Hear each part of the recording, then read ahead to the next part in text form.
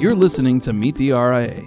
In this special podcast edition of the show, you'll get expert insight from some of the top registered investment advisors in the country. Here's your host, Jenna Dagenhart, and today's special guest, Vance Bars, wealth strategist and founder at Your Dedicated Fiduciary.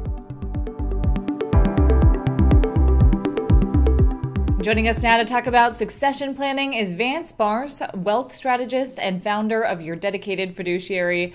Vance, for starters, what's the state of the state right now? We've seen a lot of M&A activity. We certainly have, Jenna. There are multiple factors driving this record M&A activity, including record low interest rates, which is nothing new.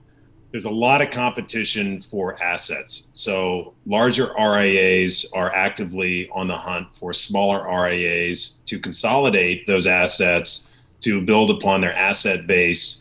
There are multiple providers of loans to help facilitate these deals. And ultimately, there are retirement age advisors that are transitioning into their retirement. So what are some of the key points that sellers should consider? Great news for sellers. There has never been a better time in history to sell a firm. It's important to have a continuity plan in place for a foundational plan. Many advisors go, why would I sell my firm for 2 to 3 times gross when I could work another 5 to 7 years, make great money, and nurture the relationships that I've had for decades? And that's a great question. If you don't have a continuity plan in place, though, and you're hit by the proverbial bus, or worse, let's say you're incapacitated by someone texting and driving, for example, it's important to have that plan in place so that your estate, your family, and clients are all in good hands should something happen.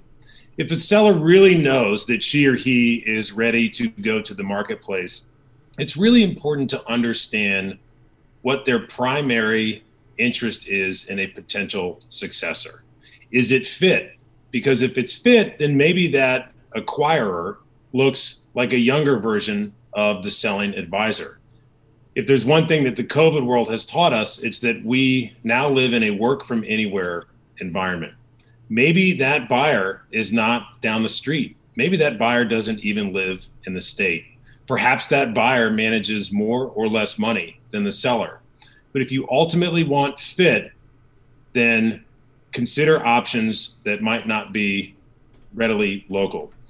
If your primary driver is sales price, and that's totally fine, you might expand your options by including private equity or larger RIA roll-ups, which have a history of paying larger multiples.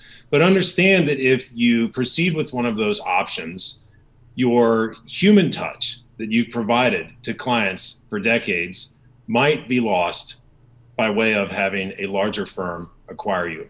It's really important to understand due diligence, and I can't emphasize this enough. Due diligence, due diligence, due diligence. When you sell your firm, you really want to understand who the buyer is. Have you done a background check on this acquirer on FINRA or the SEC website? What will happen with your current employees? Will they still have a job? How will that person manage the relationships that you have built for decades? And many more questions become very important for a seller to consider. And ultimately, is the transition going to be smooth on clients? Yeah, Vance, you mentioned the importance of both due diligence as well as continuity planning. To quickly follow up on that, why is continuity planning so important?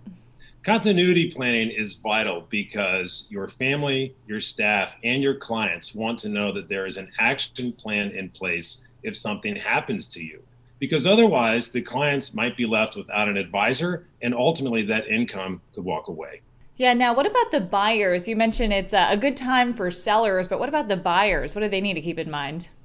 As with sellers, buyers need to focus on due diligence, and more due diligence. Focus on the acquisition opportunity. Who are those clients? What are those profiles? What is the number of households in that firm? What is the average account size? Are there multiple revenue generating opportunities that as of yet have not been tapped for that client base? And are there multi-generational planning opportunities among those clients? Who is the seller? Are there any liabilities? Are there any client complaints? What's going to happen with the staff? Speaking of which, are the current staff members your greatest asset, or could they become your greatest liability? It's really important to understand the nuances of structuring that deal because you never want to have buyer's remorse. Comb through the P&L statements with fine detail because it's really important to understand what expenses might have been run through the business and the nuances of that P&L statement. And ultimately, how long do you want that seller involved? Because many buyers acquire the business and they say, okay, we've had our client introductions, we have secured the relationship, this is now our show, and we want to run it. So it's really good to understand those expectations up front. Finally, Vance, as someone who's so well versed in succession planning and who's actually been considering acquiring, could you share a little bit more about your personal experiences in the space?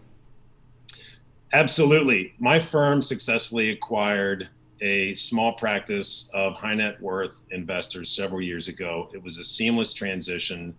On paper, we never would have been matched. That seller was a brokerage-based conventional mutual fund salesperson, if you will, and we have a fiduciary financial planning model. But it was a great experience because many of those clients were able to transition successfully and completely.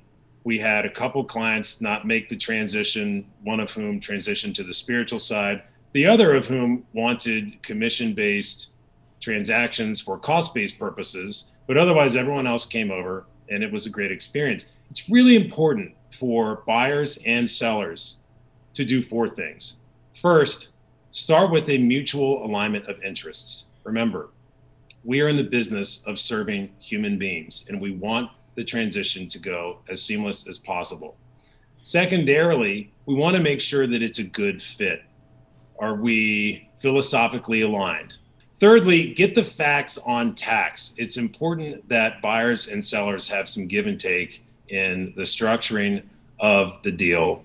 And ultimately, it might bring value to both buyer and seller to hire an outside independent firm such as FP Transitions or Echelon to conduct a valuation on the practice. Vance, any other final thoughts for buyers or sellers?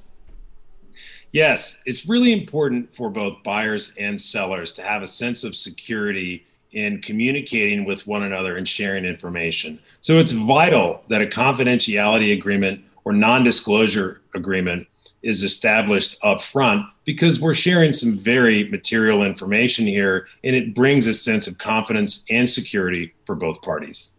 All great considerations. Well, Vance, thank you so much for joining us.